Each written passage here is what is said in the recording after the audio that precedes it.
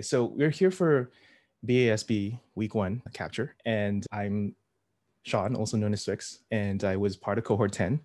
And I'm back again to try to go through the new content. I know that Tiago has re-recorded a bunch of this stuff. Some of the content has changed, and also just meet people. I think that you know something best when you teach it. So I do encourage you as you go through this journey to try to teach it to your friends or family members, and you retain it much better as well.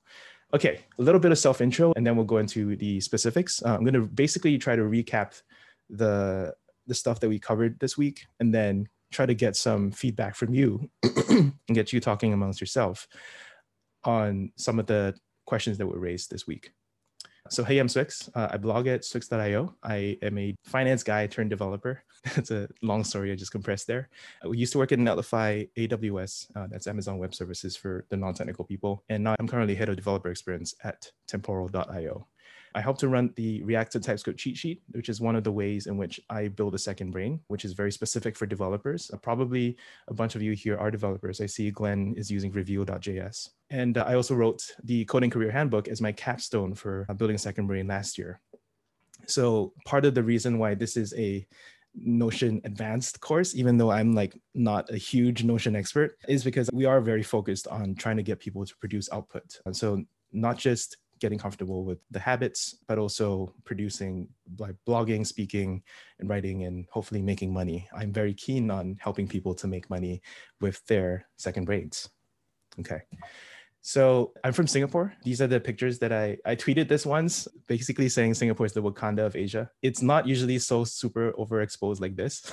So don't come here and be super disappointed, but it does look pretty great. It does have a lot of man-made / nature blended with it, and it is home for me. So happy to answer any questions about Singapore. All right. So here's a brief history of my blogging. This is me in 2016. Nobody knows about this. I never talk about this. This is me on Medium, writing, trying to get into the whole content creation game and not really having much results. So this is my attempt at thought leadership and just engaging with stuff that I thought was interesting. I was very into voice user interfaces because I coded an Alexa skill. And at the time, Alexa was going to be this huge thing that's going to take over the planet. Yeah, and then just kept blogging and then just like fell off. And I think a lot of people here probably have some experience of this where like you tried to get started, didn't go anywhere, and then you just stopped. And I think it's very authentic and original. And I'm here to say that I'm one of you. I've definitely been there. The first real hit was because I started reading and listening to Ben Thompson, got a bit lost in Ben Thompson's universe, and so decided to make a map. And so I applied some of my data analysis skills. This was my first hit because it focused on a person and a prominent person at that, and it solves a problem for myself that other people had. And that was my first real breakthrough. Like all these previous ideas were just things I had in my head that nobody cared about. And then when you focus on such a small specific topic as one person, and such a small specific question as how do you rank things, you perform a service that other people are interested in because I also had that same problem. So I think that was the beginning of my journey as to how do I productionize this second brain or like writing system towards building a network, towards building a reputation for myself, and just making things that people want to read. So since then, I have become a reasonable React, TypeScript, JavaScript developer, happy to talk about tech stuff after the 1 hour, because we try to keep this general and inclusive. But this has probably been one of my major projects, which is essentially running the community documentation for React and TypeScript developers. I teach 1,000 people a day React and TypeScript off of this thing. And it's literally my second brain of how to React and TypeScript. And people from Uber, Microsoft, Airbnb, you name it, they've all contributed and taught me stuff as I have taught them. It's just really great when you start to do these advanced forms of second braining. I call this open source knowledge in the way that people can give back. So second brain is often very one way. And when you can open source your knowledge, it can be very powerful. So happy to talk about that as well. But I'm just giving you a brief overview of like what I do. I also have been focusing a lot on marketing, right? Every time you do something, you should also tell people that you've done it. Otherwise, does it really exist? So framing it in things in ways in which people understand, and then tagging people who have the exact pain point really starts to accelerate your growth as someone who learns in public. I also have been getting pretty steadily into the personal blogging. This is me getting serious last year in January, and then going from 20,000 uniques to 35,000 and now 40-ish. This is April, but with occasional really big spikes. I think something everyone should understand about blogging is that it's a very hits driven business, and you put out your it's a very common phenomenon to put out all your effort into something and then have it fall completely flat, and then spend 2 hours on a rant and then just see that go viral. The effort is completely disconnected with the results, and you should be okay with that, because ultimately you're working through something. You're trying to log something for yourself, and it's always a side benefit or side effect if other people feel the same way too. I do definitely preach the idea of having a public second brain as something that is a single player game that can optionally become multiplayer. But if you start off only evaluating it as a multiplayer game that where nobody plays with you, then you're likely to not continue playing that game. And then finally, I also started writing for money, right? So as part of my BASB cohort 10 capstone, I decided to write a book. I launched it after BASB ended. I gave myself 2 weeks. It took 2 months to write. And then I started making money by launch day, because I did some pre-sales and made 25K. After about a couple months, it got to 50K. I crossed the 100K a few months ago, and now it's still going, and I'm still doing a fair amount of marketing on that. So if anyone here is interested in writing a book and self-publishing, this is the place for you as well. Finally, my new project this year has been audio notes, which is, I think, a pain point of a lot of people going through BASB. They're like, I listen to a lot of podcasts and there are no good tools to do podcasting notes. I am not here to say that I have the right answer, but I have a answer, and I'm trying to make it work. It is a personal podcast where I clip selections and share it with friends and publish it. And sometimes it gets picked up by the people who are in the podcast. And that is a very rewarding way to do audio notes as well. So happy to talk about that. Great. So a couple of ground rules here. So I don't like this idea that people say there are no stupid questions. There obviously are. If you, you just talk to enough people ask really weird shit, but it's okay. It's okay to ask them here. We're all learning, and sometimes if you have them on your mind, other people do as well. And what's important is that there are no consequences and you're not judged, and you really genuinely have them. And that's fine. I have them too. Rule number 1, people do this a lot with BASB. You paid a lot for this course. Tiago is a very organized and smooth presenter, and you might think that you might have to do it perfect. Don't, because you will fail. I don't do it perfect. I don't even use Notion very well, but try to do it often. It's more about the habit rather than having like clean and perfectly organized notes. Rule number 2, which is the third rule, I'm not an expert here. I'm just a facilitator, right? Like, so I'm just trying to help you in your journey. I've been on this journey as well, and I can't speak to everything. I will say I don't know a lot, and that's okay, because someone else here in this group might know the answer, and I just here to connect people. Okay, so a little bit of a survey question. I just want to see where people are at. We have about 86. Oh my God, 86 people here. Why do you want to build a second brain? Let's see it in the chat. Let's see a bunch of Zoom chat responses. We'll do a couple breakout sessions later as well, just based on the assignments that you've been given. But I just want to see why people are here. Why did you do this course? If you're a second time person here, a lot of the advanced people are second timers. Why did you do it again? Okay, Jose says get peace of mind. Glenn says to put things out there. Peter says manage the flood of incoming information. I don't know if you can see this if I put the chat on the screen. I think you can't, because Zoom doesn't work like that. Elaine says to sharpen the saw. That's a reference to the 7 Habits of Highly Effective People. THI says create a point of view, which is very, very good. That's something that we picked up this week on the perspective economy. John Hartquist, I want to start producing more instead of endlessly learning new and cool things. Yes, we're done with this whole information overload, and we need to productionize ourselves. Exactly. Amity says, I have a lot of interesting projects that I never finish and never show anyone else. Ian says, have something to show for explorations and rabbit holes. There's a lot here. And I'm sorry I couldn't read out everyone's. But yeah, these are like really great lessons. Sometimes I think building a second brain is very much like the behind the scenes process of productionizing. But you start from abundance when you do this. You start from a bank of knowledge. So when you want to productionize, you can really pull things together very, very quickly. And that's how I blog as well and write stuff. I'm going to briefly recap. I don't know if this is useful for people. So let me know if, like, I view this as like a TAing part of this little mentor group, which is that let's recap what we learned this week. I really liked this phrase, the perspective era, that Tiago had, where he recapped where we came from. We used to have a space economy where we were trading on physical resources. Then we had a time economy. Then we had an attention economy. And now that every spare second of our attention has been gobbled up, we're in a perspective economy, where the more important thing is that because we're flooded with information all the time, and I love this analogy, because we're flooded, what do you do in a flood? You seek the high ground. And for us, seeking the high ground is having a point of view from which you can look down and see everything in perspective rather than being overwhelmed by all the water around us. Okay, so that's the first part, which I really like, which is a little bit of the why a second brain, but that's just Tiago's perspective. And I think part of the reason why I want to hear about your perspectives is that we all have different approaches when we come to this thing, and we all have different perspectives. It's a very personal point of view. So I really like this quote as well. Point of view is that essentially human solution to information overload. In a world of hyper-abundant content, point of view will become the scarcest of resources, which is very meta because you're going to have to develop a point of view on building a second brain. There's 30 mentor sessions and like 2,000, I don't know, little information bits and items on the forums. You're getting information overload here. So that's why I want you to have a point of view on building a second brain as well. The other thing that we're going to cover is the 12 favorite problems. This is something I like a lot as well. I covered this in my own book, which is the Richard Feynman quote. If you already did this, then great. I know that I actually did not do the whole exercise when I went through BASB the first time, but just a reminder to chuck them here. This is your assignment for this week. Go on to buildingasecondbrain.circle.so and throw in your 12 favorite problems. I would say that in keeping with rule number 1, which is don't try to do it perfect, do it often. You don't need 12, right?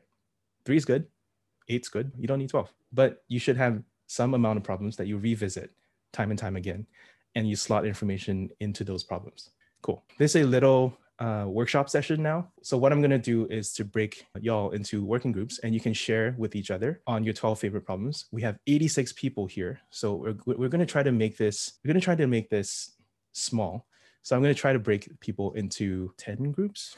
Shall we do that? And then let's talk about what our 12 favorite problems are and share them. All right. And then we'll meet back in about 3 minutes. I'll share one of mine, which is something I've been collecting for a long time. Maybe I should share this after people come back as well. But how do I ask better questions? That's one of my favorite problems. I've been pursuing this for a long time. There's a few books around that, right? Like The Power of Questions. Yeah. There's Tony Robbins, in fact, talks a lot about how the quality, like he has a lot of really cool stuff on question asking. And the whole of the NLP work is on question asking.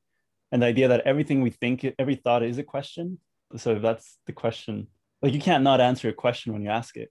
Yeah. It's kind of cool. Yeah. I don't even know what books there are on this topic. I've just been collecting other people's questions, essentially. Great. Does anyone hanging out here have questions on this week's material or just want to say hi? You can unmute yourself. Okay. This is Ted Smiley. How are you doing? Hey, Ted. I'm a student and I'm trying to become a data scientist. And I thought that the second brain would actually be a great tool for helping me to get my hands around all the information that's coming at me at one time, and to be able to, in the future, be able to answer questions and help me with programming, setting things up, setting up my GitHub and other things like that. What are key things for a second brain in that area? Well, GitHub's pretty good. I think a personal blog, you're a developer, you figure out how to put everything on a single domain and start publishing small things that you learned. I can show you, Ted, this guy, Josh Brasheau, has this repo where he has all his TILs. Like today I learned when you learn some new snippet of code, stick it somewhere. So if you are someone who codes and you're going to put together a second brain, you might as well make it public, and you can categorize it according to CSS, Elixir, DevOps, Python. You probably do a lot of Python or R, whatever, and just put in your TILs. It doesn't have to be huge. It can just be a little code snippet like that. And that makes it reusable for you, but also it's extremely valuable to other people. There's 10,000 people who've started this repo. What you're doing is great. I think people just love seeing different approaches. So there's no right way, like you said, right? There's just your way. So people are filing back. We've got 10 more seconds. For those who were away, I hope you had a good discussion on what your favorite problems are. I certainly would love to hear them, and I will be seeing them on the Circle forum, so we don't have to go over them more here. I just wanted, for those during the break, I shared a little bit about one of my favorite problems, which is how do I ask a better question? I think that you ask a poor question and you get a poor answer. And I think a lot of the systems that we have set up for ourselves today are set up to give us very good answers right away to the questions that we ask. But sometimes it's limited by the quality of the question. It's a little bit like the Hitchhiker's Guide to the Galaxy when the aliens built Earth to find the ultimate answer to life, the universe, and everything, and they found the answer was 42. But then they were like, okay, but what's the question to that? And so I think that's very much what I'm seeking to build here, finding the question to life, the universe, and everything. Okay, Christopher Horn says, how do we expand beyond our ability to ask questions? In other words, have the second brain ask the question. Wow, that is deep, Christopher. I have no idea. Work on it, let us know.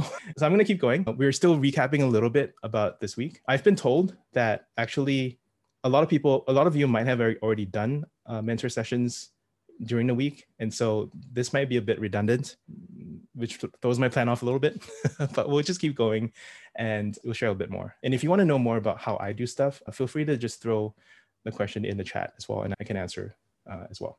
Okay, a lot of the course is structured around code, and this is a little bit of my recap for you. And I think it's very easy and it's very common for people getting into the second brain movement to start devolving into a discussion about tools.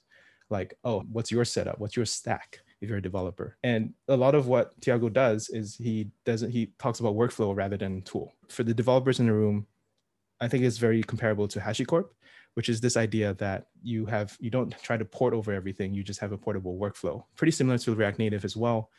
If you try to write once and run anywhere, you end up with Java. If you try to learn principles once and then be able to write them anywhere, then you end up with React Native, which is a lot more portable in terms of programming paradigm. Basically, the tools will come and go, but the creative process is timeless, and he's trying to teach the creative process. And so it's capture, organize, distill, and express. We're going to write things down, and this week we're focusing on writing things down, right? Really just the capture habit, which I think a lot of people, apart from Tiago, but also a lot of the other productivity authors focus a lot on. Then we're going to go into organize, distill, and express. I think express is something that we're in this group going to focus a lot on, because I want you, all of you, to produce output, right? To blog, to speak, to draw, produce videos, and to write a book or something like that. Make a podcast, whatever. I really like this image as well, that like this is a little bit about why we do things. I realize now that a lot of you have already covered these concepts, so I don't need to TA this as much as I was planning. I do like the point of what to capture, because it's also very tempting, and I'm an infovore, just like you are. It's very tempting to capture everything. Right? There's this concept of like, what if I could track every single website I've ever visited and store them somewhere? And well, a lot of them are crap, and you never really want to see them again. So I think having a point of view on what to capture makes sense. And for Tiago, is it inspiring? Is it useful? Is it surprising? Is it personal? And you have some sort of filter to a first degree of what you don't capture, which is things that are not useful, not surprising, not inspiring, so on and so forth. So having those rules makes a lot of sense.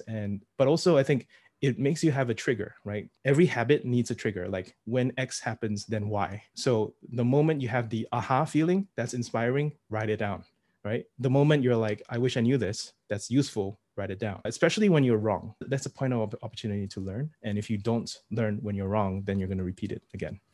Okay, you know what? Let's just stay in this room and have someone speak on, has anyone tried to capture stuff? What have you been capturing, and what's your pain points? And share our experiences in this big room. Hi, I can quickly go. So one of the pain points I've seen is that I've tried Obsidian and all of these other apps, narrowed down to a markdown-based app called Noteplan. But the problem is that I find that I can switch over to Evernote, which fixes a lot of the gaps for me, and I am genuinely going to give it a shot. But the problem or the concern I have with Evernote is that I also have a lot of personal stuff that I write down, which I feel comfortable doing in a day one or a note plan kind of app, which is all being stored locally. And that's where I feel like, okay, now I have two apps. And now how do I bring all of these thoughts together without losing my privacy? I want to give Evernote a shot, but I don't know if I'll ever feel comfortable enough to get my personal thoughts, raw thoughts into Evernote. So I'm curious what other people do with their journals versus their note-taking. I have two apps. I do my journaling in OneNote, where there's a password feature. And nothing else goes in there. And so even if someone pwns my Notion, or like I leave it unlocked and someone accesses it, they don't find my journal. The best unit of isolation is just at the app boundary. Yeah. But then do you ever worry that you may have some thoughts that may eventually lead to a blog post or an article that you've been thinking about? Like those things are getting lost. Do you ever worry about that, since it's not part of your quote unquote second brain? Well, I mean, it's not hard to run a search twice. So no, if you're recording anything, that could potentially be public in future. That should go in your public-ish second brain that you wouldn't mind anyone coming across and seeing it. And then the journal is private and you'll never publish. That's fine. But you do want search on all of them in case you do need something in the future.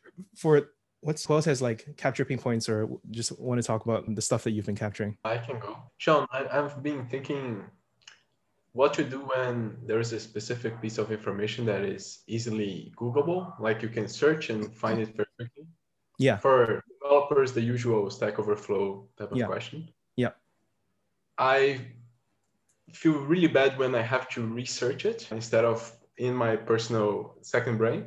I have to go into Google again and get the same thing. I was wondering how you personally deal with that, and if there is value in the first time you search it, you capture it. This is an important problem, I think. So my quick answer is if you capture the first time you search it, that's probably too high fidelity. It's going to be very noisy and there's going to be a lot of stuff that you only look up once and you never need again. So I have this rule, which I call the 3 strikes rule for blogging, where basically I just tell you to wait for 3 strikes, because the first time is like you just heard about this idea. The second time you're like still trying to evaluate its usefulness and you're explaining it. And the third time you're like, it's increasing probability every single time you refer to this idea or you look it up, that you're really going to need it again in future.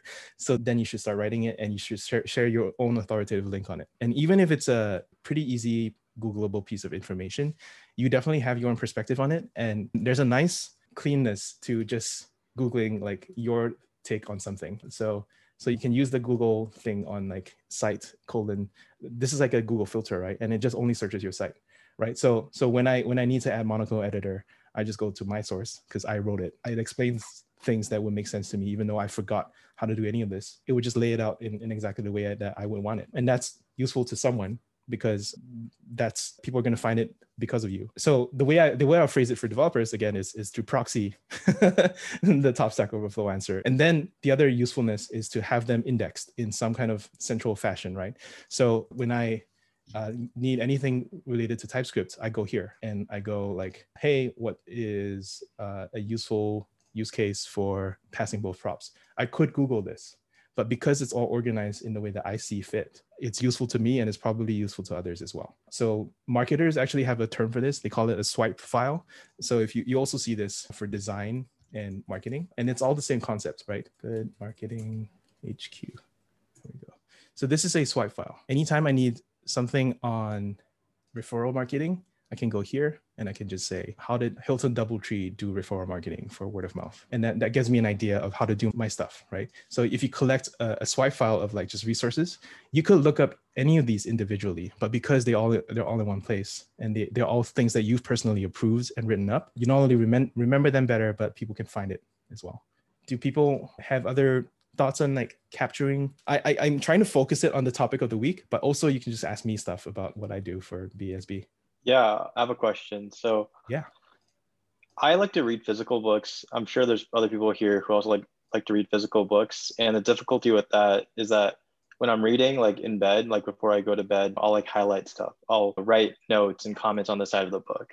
But then like, what's a good time to capture that into my second brain? Or should I do it like after I finish the entire book, or should I do it like right away? But I would prefer not to like take out my phone and lose sort of like my context in the book. So I'm trying to figure out that for myself. So I have a confession, which is I don't read much physical books. I do prefer the PDF and the minimalism of not having to decide what to do with the book after I'm done with it. What do people do? Let's throw it out to the group here. What do people do for physical book note taking? Readwise, someone says. Okay, I don't read physical books. We're in a post-paper economy. Sean, Joyce has her hand up. Joyce. Yeah, no, I read physical books all the time, and I have that exact problem.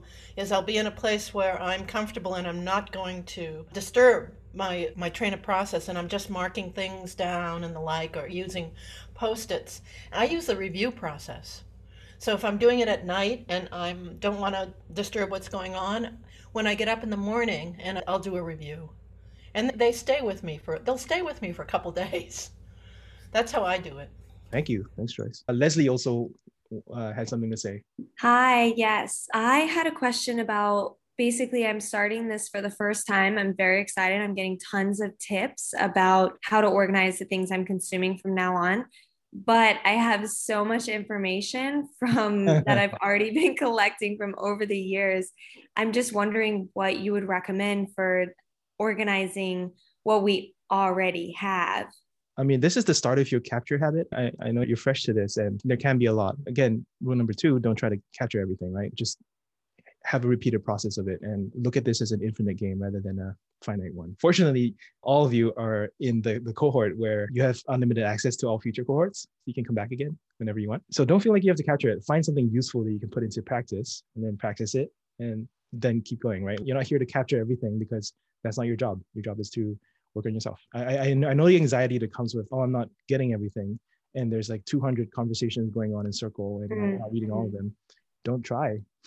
Just find the thing that you really want to work on it, which is why there's this whole focus on the 12 favorite problems. Find out what you're here for and focus on that. And other people have other agendas that they're pursuing and you don't have to be in every conversation.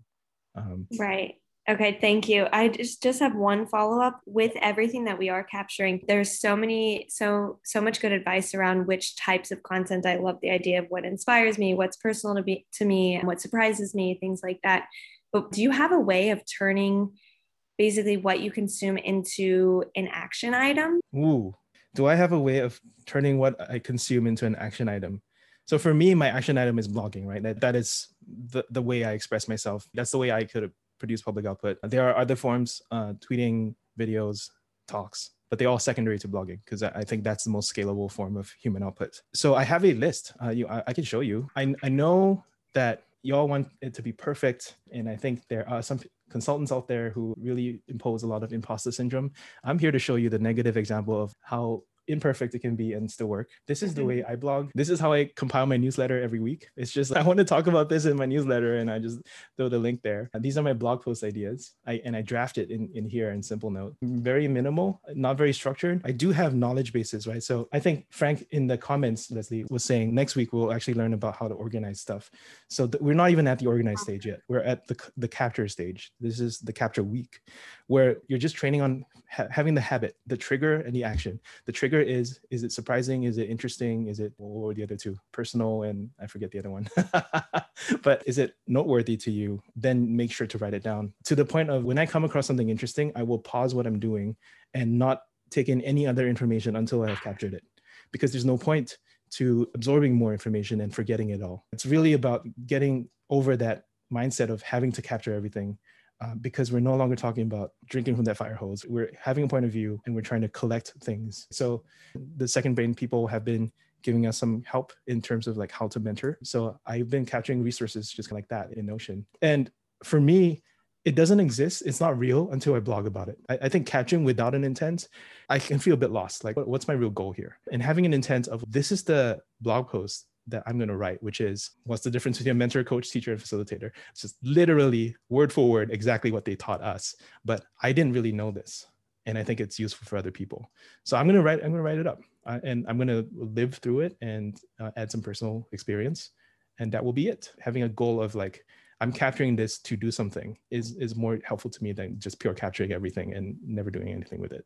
Amazing. Thank you so much. And I do think I jumped the gun a bit, but with trying to learn what we're going to be learning next week. But thank you so much. That was really helpful. Absolutely. Like, first of all, you can jump ahead if you want. It's all available there. But yeah, you got a long road ahead of you. If you do this right, you're doing this for, hopefully the rest of your life. So yeah, you don't have to do it perfect. Just do it often. Right. All right. Who's got next? So Tom has his hand up, but one question or one idea. Some of the attendees may have come to know or ask questions around Notion. So, or perhaps to get more of your perspective around Notion. Yeah. Could there be any questions perhaps that people ask that they have around Notion or just that topic? If we can focus them on that, at least for a little bit of the session here. Yeah, we have the room until for another 7 minutes, and then I can go another 30 on like personal questions. So let's take some Notion questions now, and then those people who are just here for that can go, and the rest can stay on and I'll answer whatever. Who's got Notion questions? Gina says, can you give an overview of your capture and processing of info in Notion? Thanks, Gina. Also, Amit says, how do you decide what goes in Simple Note versus Notion? I like this question a lot. I think, Amit, you were talking about the local first idea. I don't care about local first because I'm not that privacy focused. As long as it's behind a password lock, I'm happy with that. So OneNote is my secure journaling thing, and it doesn't intersect with anything else that I do. Simplenote is cross-platform and faster than Notion is. So this is Simplenote, and it is simple. It's simple. It really is. It's almost too simple, and that's how you want it to be. You want to not give yourself choice of, should I bold this? Should I make this red? Should I make this italics? Screw all that. Just write stuff down and don't screw it up. Don't let anything get in the way of that. And that's what sticks for me. Other people, they have beautiful notions, and it really sparks the creative joy for them. So please don't let the way I do things affect you too much, but that's how I do it. So Simplenote just has raw material. Notion has my startup focus. I am a head of department in a startup. So I do concentrate on collecting a lot of focus areas on all these topics. A lot of these are just in case, meaning that I essentially use Notion as a buffer between the stuff that comes in serendipitously and when I need them, because often those times do not match up. But what does help is, for example, when I need some advice on cold emailing, these are the things that I have personally approved for myself that I can just go through and cold email. I do in my own community. This is gonna look super overwhelming to you, so please don't feel like you have to do this. Part of my book is that I run a community where I do resources like this. In fact, the cold email resources I've been working on for a while as well. So I will come here and add them and write them up as I go over time. That's part of how I think about Notion. I do definitely try to publish some of these. So when I worked at AWS, I actually curated this as a service to my community as I learned about AWS myself. And that's it. You can learn a lot about AWS just going through these resources, and that's great. Then for me, I have a scratch pad in Notion where these are the ways in which I draft blog posts. So here, this is a talk that I did. So I literally just structured the talk and then turned it into a 30-minute talk for React Summit. This is a blog post that I just sent out yesterday to my newsletter, and it's all drafted in Notion, and people can leave comments if they want. Actually, I realized that if you want to send a public blog post, do it in Google Docs, because more people it's just a better commenting feature in Google Docs, and most people are logged in already. But yeah, that's how I decide between Simplenote and Notion. Sean, can you walk us through your capture thinking and specifically in Notion, like your workflow?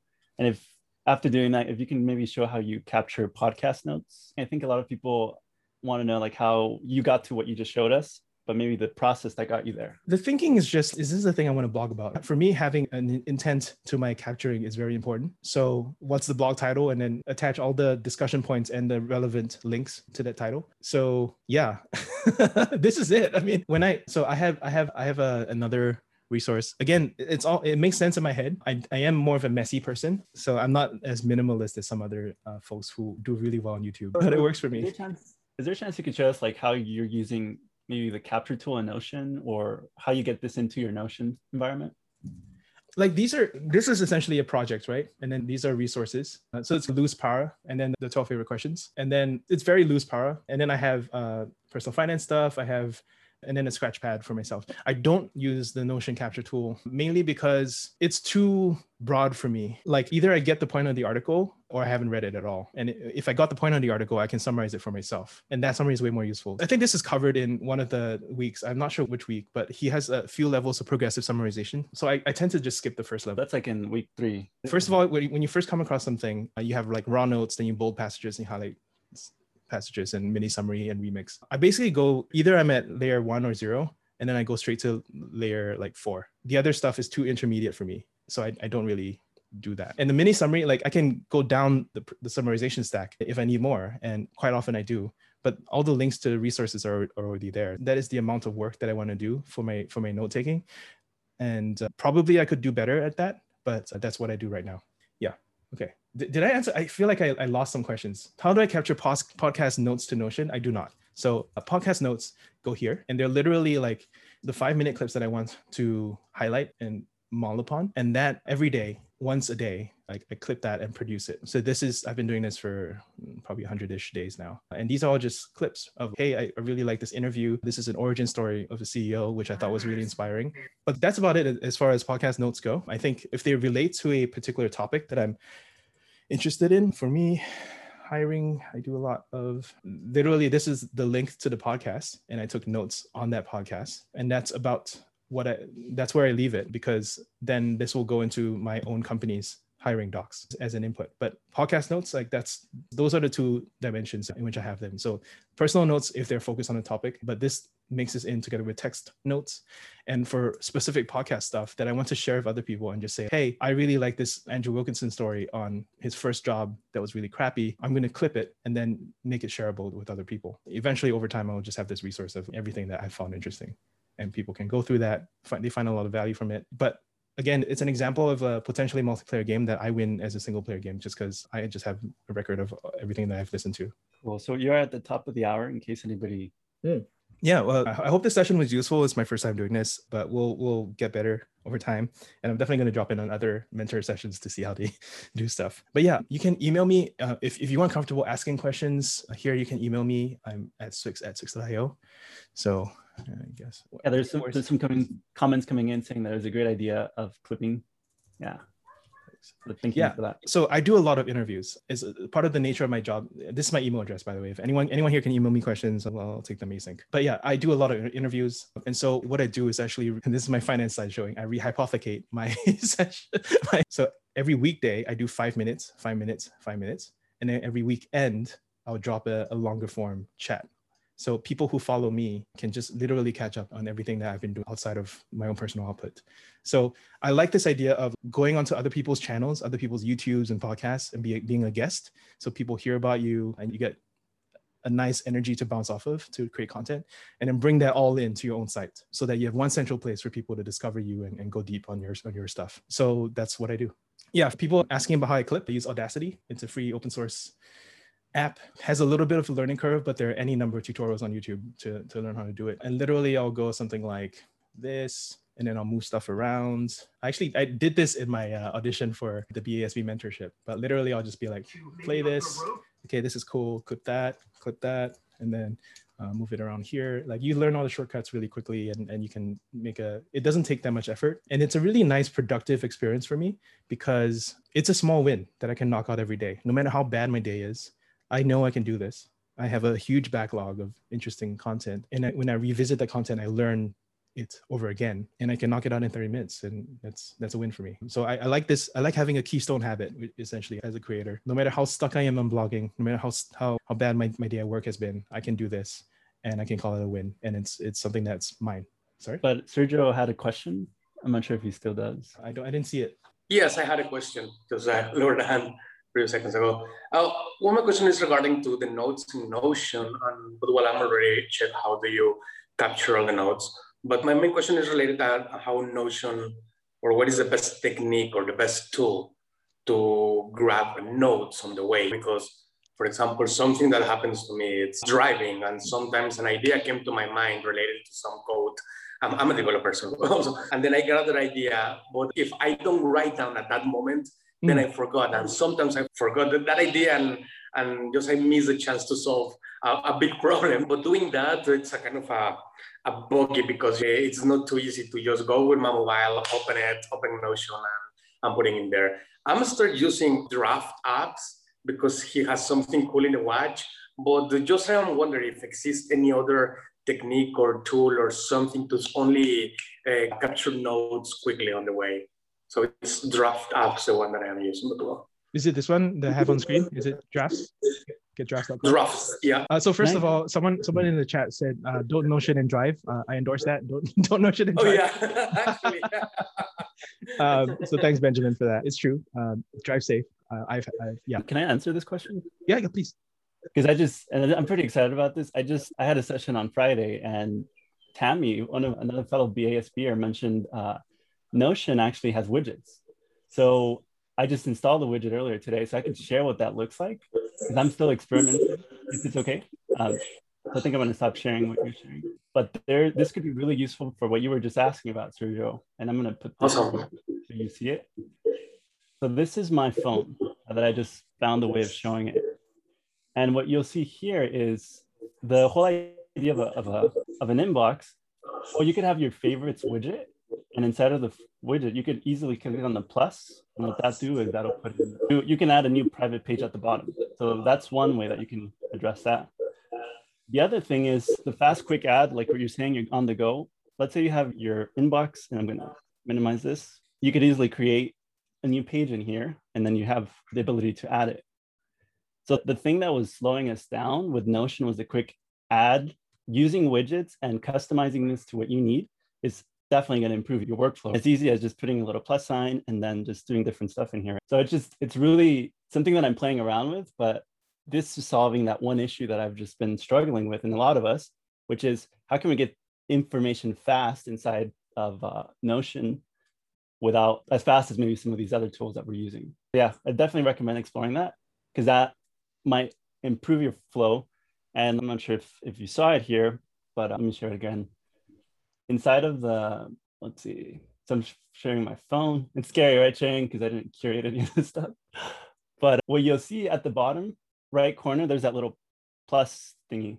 So if it's in 2 clicks, I can easily come in here and start adding. And one of the things you can do is type to, hey, these are some of the ideas that I'm capturing right now, blah, blah, blah, blah, blah.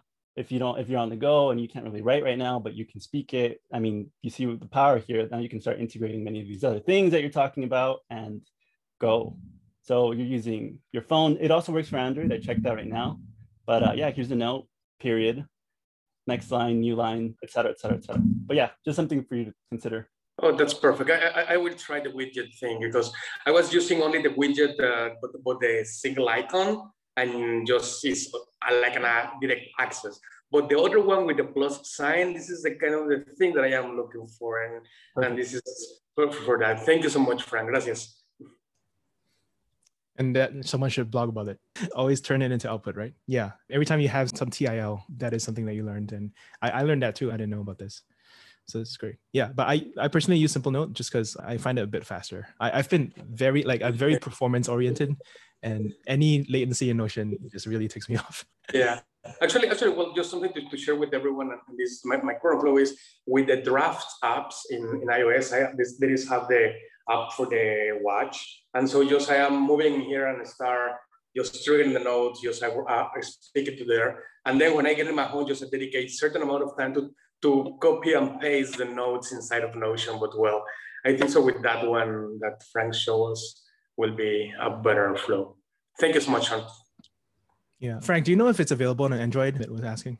It is. I'll put a link in right now for both of them because I just literally sent this like an hour or so before the call started. So I'm pretty excited about that. I'm also pretty excited about testing automation with Notion. I know that's been one of those things that a lot of us have been looking for, but it's there as a workaround, not out of the box and not. But yeah, here's the Twitter link I think for the widget feature.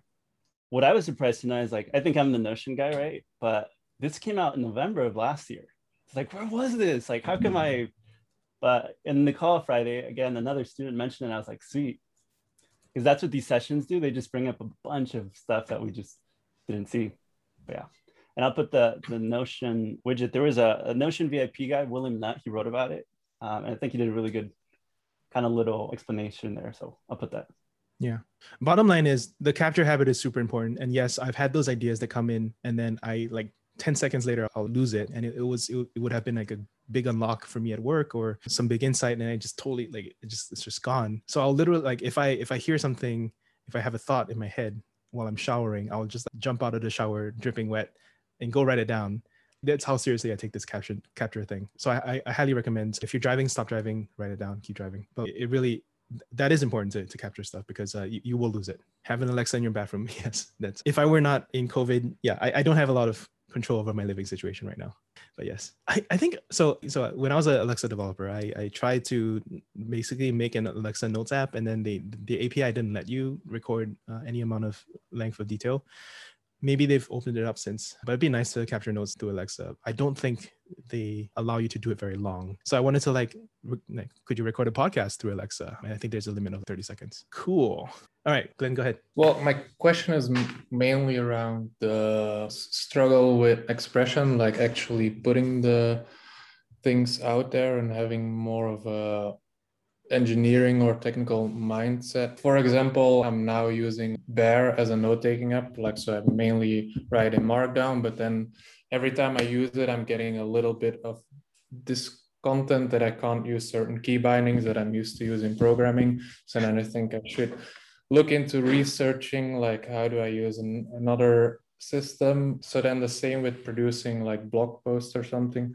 Like then I'm creating a static site and I'm setting up all these things. And then whenever I just try to do one thing, it brings up 10 more questions, like research questions, like should I, and then I fall a bit in the trap of not actually putting something out there. The same with a certain topic or blog post, like it brings up so many sub questions. So something to mitigate more, I guess, the feelings of like there is a way I want to do it and there is a lot of things, yeah, if that makes sense in some way.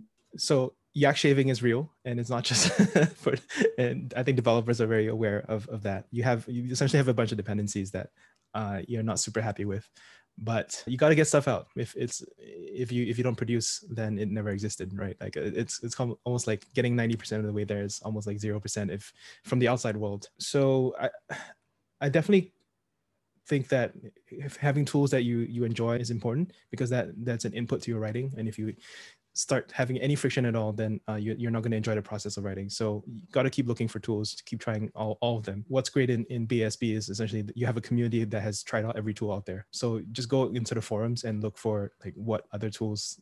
That's partially your issue is why I like Simplenote. I actually have also tried to code my own CMS using VS Code. That's why I had that blog post about Monaco, because I use Monaco to write my own CMS. And I miss a lot of the niceties in VS Code. But ultimately, you find something that's good enough, it's not going to be perfect, and then you ship. And you have to figure out where you draw the line on what is a deal breaker for you. Like, I cannot keep writing unless I have this, and everything else, just be okay with it. Be okay with the imperfection, because it's good enough for a lot of other people. Sorry, Glenn, I don't know if that's the answer that you're looking for. But all right, Amit, Monaco is the core library behind VS Code. It is the editor tooling that is written in HTML, JavaScript, and CSS. Yeah. Okay, cool. Yeah. Glenn, if you have any follow-ups, let us know in the comments. But otherwise, I'm just going to go ahead to Arib. I think Arib you had next, and then Yanni, I think you're next. Hey, thanks for the session so far. I know you mentioned that you're not maybe that interested in local first, and that's fine. But just curious if you or Frank or anyone like from BSB, now that been through so many cohorts, have any kind of guidance. So my problem is basically around security and privacy, because my employer has strict like requirements, so I can't really just send stuff to the cloud. And then so I was torn, and that's the reason I took the course, to try to figure out a solution. Is I could either have a kind of a set of apps for my second brain for my personal stuff, which I'm okay with sending some of it or most of it to the cloud, and then have another one for my employer, and then trying to bridge the gap, right? So there's some overlap. And so like, for example, like some example could be like, if I figured out, very simple example, like how to provision a VM in AWS, I could write out all the notes for my employers in those notes. But there's a lot of stuff I could just take, which is just general stuff, right? It's just, but then now I don't have dry, because if I copy paste it and all this, because I'm repeating myself, right? So sorry, a bit long-winded, but I wanted to give you some context. So what's the question? Yeah. Do you have any guidance for like a local first second brain? Yeah. With also having workflows for separating personal and employee stuff, so I could, take my personal stuff with me. Yeah, I got you. So Glenn has a bunch of answers actually in the chat. So there is a circle and a meeting around using Emacs org mode. So yeah, I've heard a lot of good things about org mode actually. You might want to check that out. I would also check out Foam, which is the VS Code version of Roam, like the Roam tools, the thing with the app with the backlinking. Obsidian also supports Markdown. Obsidian is local first. There's a bunch of these that are local first. Absolutely, you have your pick of choice tools for these. Yeah, a lot of people using Obsidian. I'm interested by Obsidian, but for me, cross-platform is very important. Like I'm on my phone as much as I am on my desktop, so I cannot have my tools be separate for those things. They need to be the same thing. I know. Okay. So yeah, what's the other? I think that was it. I mean, yeah, it looks like Glenn's really up in this. So talk to Glenn. Yeah, I mean, also like if there's working examples, but yeah, I'll follow up on the messages in the chat, because there's task management. Node management is just like one part of it. Like there's no readwise local first, for example, right? So you got to figure out like all those parts of the flow chart, right? That's where I am right now. So, but yeah, I'll follow up with the chat. And yeah, one more feedback is like dry, like in coding, is also overrated, right? Like I think there's a movement against dry. It's fine to repeat yourself, especially if you're repeating yourself a maximum of twice. Like who cares? Like just copy and paste. It's fine. It's cheap. And also I think be aware that, to me, I view my work notes as a thin outer layer around my own thick set of personal notes, because that one will last with me for life, whereas the work one is just wherever I'm currently working, and that will go away. And so you want to minimize that to just projects that you're specifically working on for work.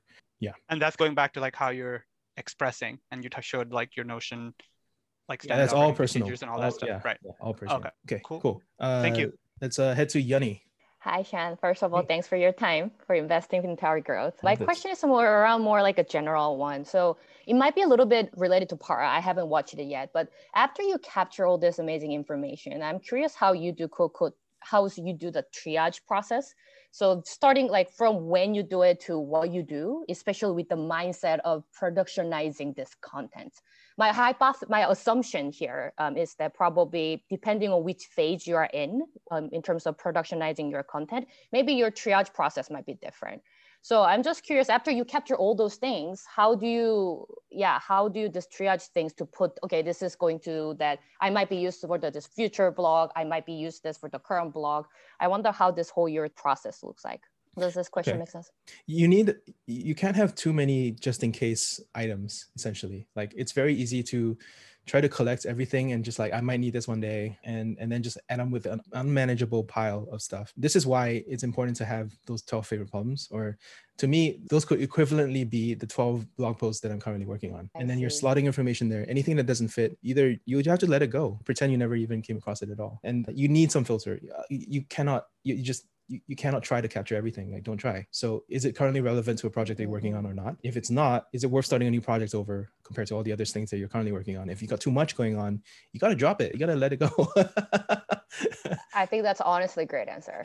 Yeah, that makes sense. I think probably I was thinking more like capturing, because you can basically the solution, not a solution, but the approach you are taking here is you have a set of a project that you're currently working on, and you are capturing the information that maps to it. And then you keep evolving around it. Once the project is gone, you might add on one more and then capture another information from the different lenses.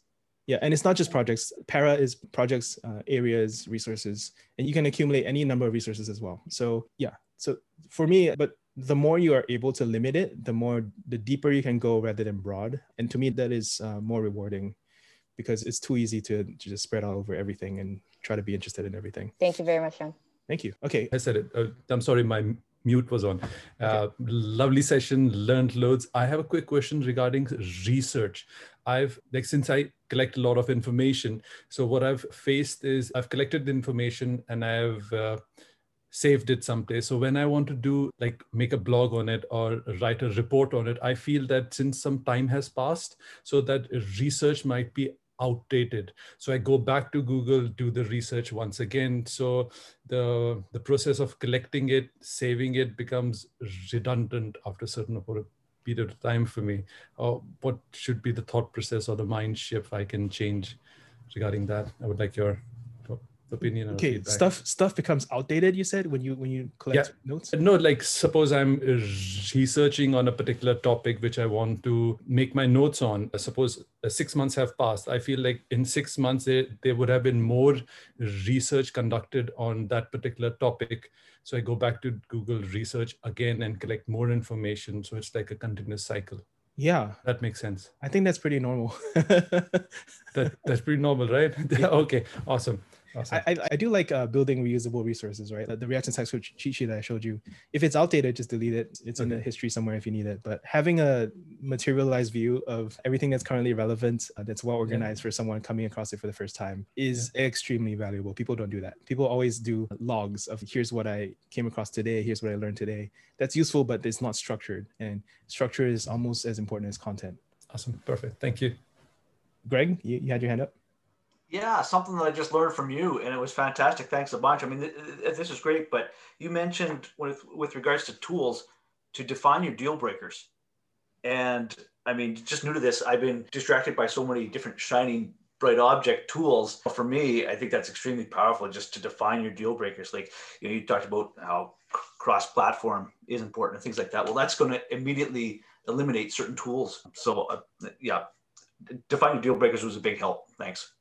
Thank you. I think something that Tim Ferriss is famous for, I don't know if he came up with this, but it's a definitely powerful concept, which is making one decision that eliminates 100 other decisions. So if you evaluated each tool from scratch, then it would take a lot of time. But if you had an understanding of like your own needs and understanding deal breakers, then you can rule out entire categories. So I really like these, but also try not to have too many deal breakers, right? Because it's possible to be too picky and deal break yourself out of every tool in existence. That's when you know you've gone too far. Yeah, but similar, and this is, I think, something that it's hard because high expectations, there's this quote about the unreasonable man. The reasonable man fits himself to what the world expects of him, and the unreasonable man reshapes the world to his expectations. Something like that. I'm butchering this quote. So if you are unreasonable and you find yourself actually deal breaking out of every single tool in existence, you might be the right person to make that tool. But for most of us in most areas of our lives, we should be fairly reasonable and try to limit our pickiness. The essay I have on this, I think it's on my blog. It's called Good Enough is Better Than Best. Stop looking for the best. Because being the best is very external focused. You'd have to evaluate all tools. You have to keep up on all news. You have to think about what other people think. Whereas good enough is very self-focused. It's about what you need, what you know. And it's a very nice shift because it's more of a satisficing rather than a maximizing mentality.